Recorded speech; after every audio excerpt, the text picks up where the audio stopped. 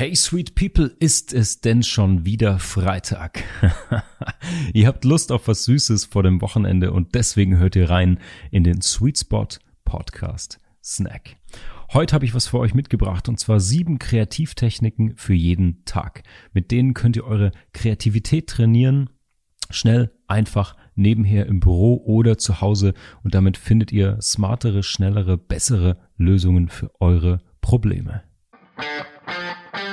Was Süßes für zwischendurch. Der Sweet Spot Snack. Heute habe ich euch 7 Kreativtechniken für jeden Tag mitgebracht. Die könnt ihr im Büro machen, in der Mittagspause oder zu Hause und damit trainiert ihr eure Kreativität und findet bessere Problemlösungen. Wir sprechen hier im Sweet Spot Podcast ja oft über das Thema Kreativität, über die Power der rechten Gehirnhälfte sozusagen. Und immer wieder kam dieses Thema auf im unternehmerischen Kontext, im kreativen, künstlerischen Kontext.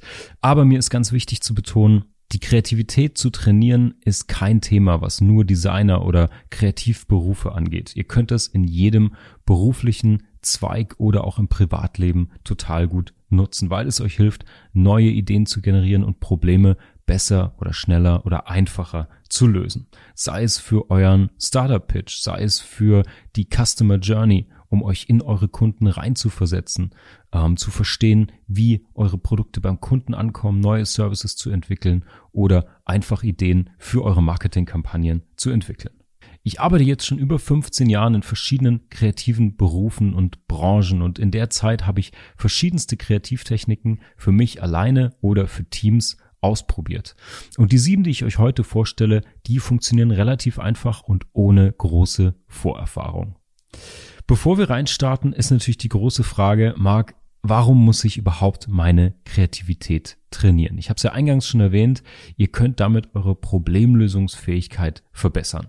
Ganz konkret gibt es 5 Vorteile von Kreativitätsübungen. Der erste Vorteil ist, ihr verbessert eure Denkleistung. Kreativität ist wie ein Muskel, den ihr trainieren könnt. Das sorgt für mehr geistige Flexibilität und schnellere Problemfindung. Der zweite Vorteil ist, dass ihr neue Ideen entwickelt. Gerade wenn ihr in einem Unternehmen seid oder im Marketingteam und ihr arbeitet immer wieder auf den gleichen Themen, gleichen Produkten und Services, dann helfen euch diese Kreativitätsübungen, eure Denkroutinen zu durchbrechen und neue, frische Ideen und Lösungen zu entwickeln. Der dritte Vorteil von kreativen Übungen ist, dass ihr Spaß entwickelt an neuen Herausforderungen. Neue Aufgaben, neue Problemstellungen in eurem Alltag werden nicht mehr als Belastung wahrgenommen, sondern als Challenge. Challenge accepted sozusagen. Ihr freut euch, denn ihr könnt eure neuen Kreativübungen direkt darauf anwenden und ihr werdet überrascht sein, mit welchen coolen neuen Ergebnissen ihr nach Hause geht. Außerdem helfen euch diese Übungen, eine Vision zu entwickeln. Das heißt, ihr könnt wirklich neue Perspektiven auf Probleme und euer Business entwickeln und wirklich Konzepte und größere Ideen dahinter entwickeln und sehen. Und Kreativübungen sorgen für bessere Teams. Kreativere Teams verbessern ihre interne Kommunikation, ihre externe Kommunikation. Es herrscht größere Einigkeit, weil dieser Prozess des kreativen Arbeitens die Leute auch verbindet. Deswegen 5 echte, gute Vorteile, um eure Kreativität zu trainieren, alleine oder am besten Fall auch für euer ganzes Team. Aber jetzt starten wir rein. Was sind diese kreativen Techniken? Die 7 Kreativtechniken für jeden Tag, die ich euch mitgebracht habe. Wir fangen mit einer relativ einfachen Übung an. Die könnt ihr super vorbereiten. Das ist so eine Art kreativer Sprint.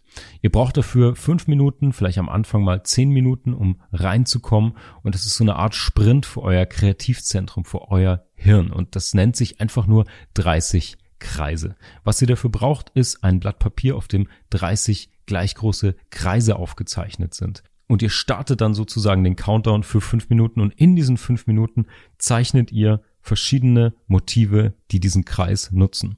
Das kann ein Klassiker sein, das kann ein Spiegelei sein, ein Rad, eine Pfanne von oben, dieser klassische Mexikanerhut von oben, was auch immer ihr macht. Ihr füllt die 30 Kreise mit Motiven und verarbeitet die. Das kann ein Auge werden, was auch immer ihr damit macht. Das sorgt einfach nur dafür, dass ihr in kürzester Zeit ganz schnell Varianten entwickelt. Aus sozusagen einer Problemstellung, einem Kreis, in kürzester Zeit viele Varianten trainiert. Ein anderer ähnlicher Vorgang ist, wenn ihr nicht zeichnen möchtet, dann nehmt ihr euch einfach Paperclips, also so kleine Büroklammern, die man auseinanderbiegen kann, aus denen man neue Formen machen kann. Die Versuchsanordnung ist sozusagen die gleiche. Ihr nehmt euch auch wieder 5 Minuten Zeit oder später auch weniger, wenn ihr euch ein bisschen herausfordern wollt. Und ihr überlegt euch neue Anwendungsgebiete für genau diese Paperclips. Das können kleine Rückenkratzer werden, Handyhalterungen oder ganz viele andere Sachen, was ihr mit diesen Papierclips machen könnt. Die dritte Kreativtechnik ist sozusagen eine Iteration der beiden vorangegangenen. Hier geht es jetzt um den dreidimensionalen Raum und zwar Modellbau. Diese Modelle könnt ihr aus Lego-Steinchen oder anderen Objekten bauen, Schaumstoffklötzchen, was auch immer ihr gerade zur Hand habt. Und das Besondere an dieser Technik ist, wenn ihr Modelle baut, die eignen sich zum Beispiel, um das perfekte Büro zu planen. Oder gleichzeitig um Projektmanagement neu zu denken, Abläufe zu planen oder zum Beispiel einfach, wie ein Produkt von euch beim Kunden ankommt. Und das Besondere an dieser Idee ist, dass es eben im dreidimensionalen Raum stattfindet, dass ihr wirklich mit so kleinen Modellen etwas baut und dadurch sozusagen auch nochmal neue Ressourcen bei euch frei werden. Das heißt, schnappt euch Modelle, am besten mit einfachen Lego-Steinen und löst Probleme über Modelle, die ihr dafür baut.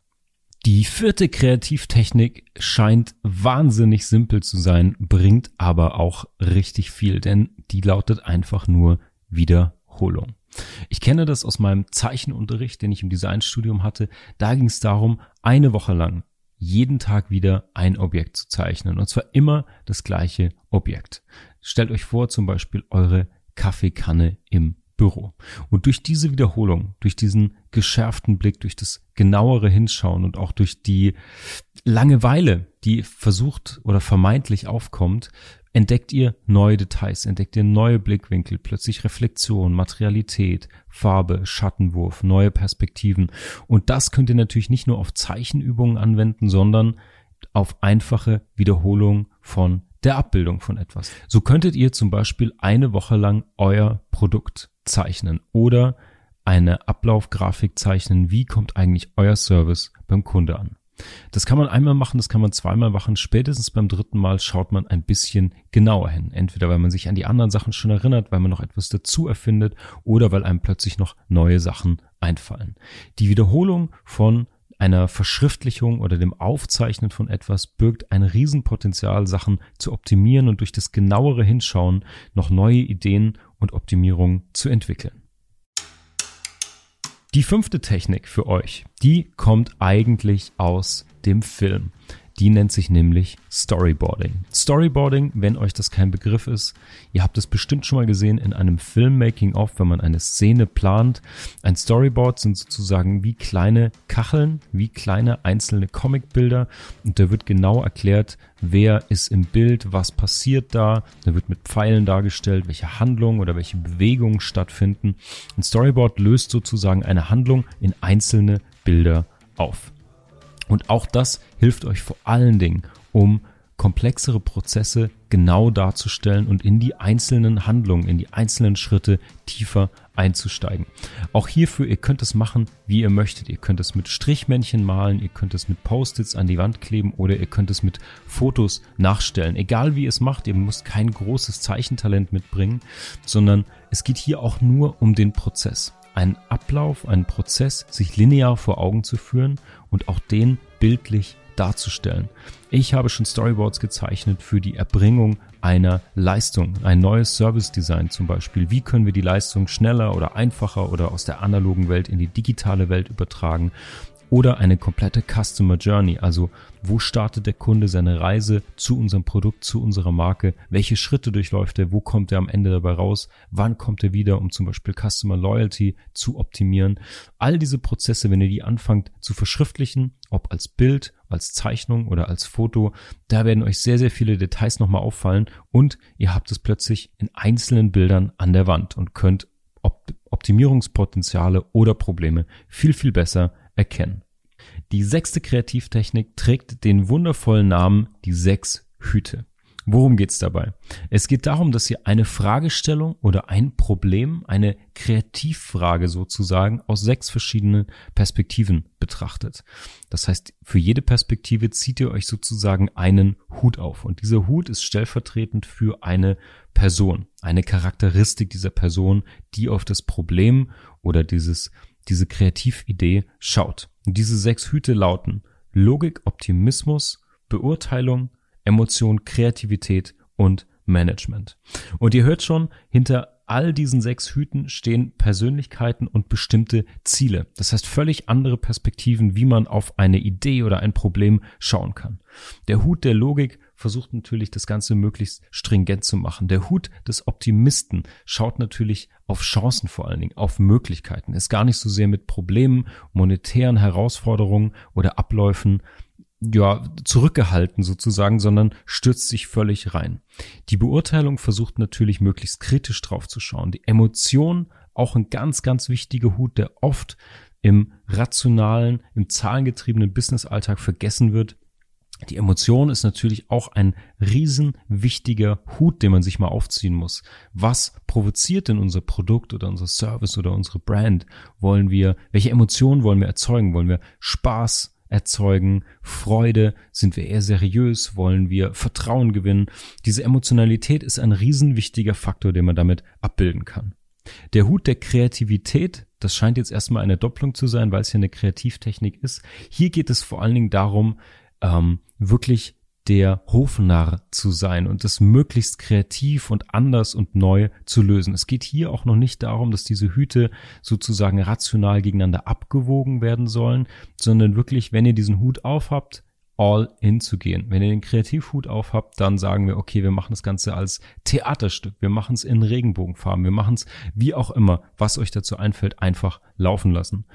Und der 6. Hut, der Management-Hut, der versucht natürlich das Ganze dann wieder im Business-Kontext zu sehen, in Teamstrukturen, in Projektabläufen und vor allen Dingen das Ganze mit euren unternehmerischen und monetären Zielen und strategischen Zielen abzuwiegeln. Jetzt bleibt nur noch eine Kreativtechnik übrig, und zwar die 7. Und dazu habe ich eine kleine Anekdote für euch. Die 7. Kreativtechnik, die ich euch mitgebracht habe, heißt einfach nur Varianten. Wir hatten ja schon die Technik der Wiederholung. Da geht es darum, dass man jeden Tag wieder etwas macht. Bei der Variantentechnik geht es um was ganz anderes. Und zwar, ich will euch erklären, wie ich zu dieser Technik kam. Ich hatte im Bachelorstudiengang auch freie Kunst als Seminar sozusagen. Und da hatten wir einen ganz tollen Künstler als Seminarleiter, als Dozent. Und der kam wirklich aus der ganz klassischen bildenden Kunst. Und eine der ersten Aufgaben, die er uns gestellt hat, war, wir sollten weiße Quadrate ausschneiden und schwarze Quadrate. So, und dann hatten wir jeder von uns 20 weiße, 20 schwarze Quadrate. Und wir sollten diese schwarzen Quadrate zerschneiden in eine bestimmte Geometrie oder ganz chaotisch in kleine Fetzen oder zerreißen oder zerkauen, egal wie. Und diese schwarzen Papierstücke auf das weiße Quadrat aufbringen, aufkleben. So. Und wir sollten schauen, was uns dabei auffällt, wie wir das machen, welche Techniken wir verwenden, welche Rhythmen, welche Ähnlichkeiten, welche Serien sich daraus entwickeln.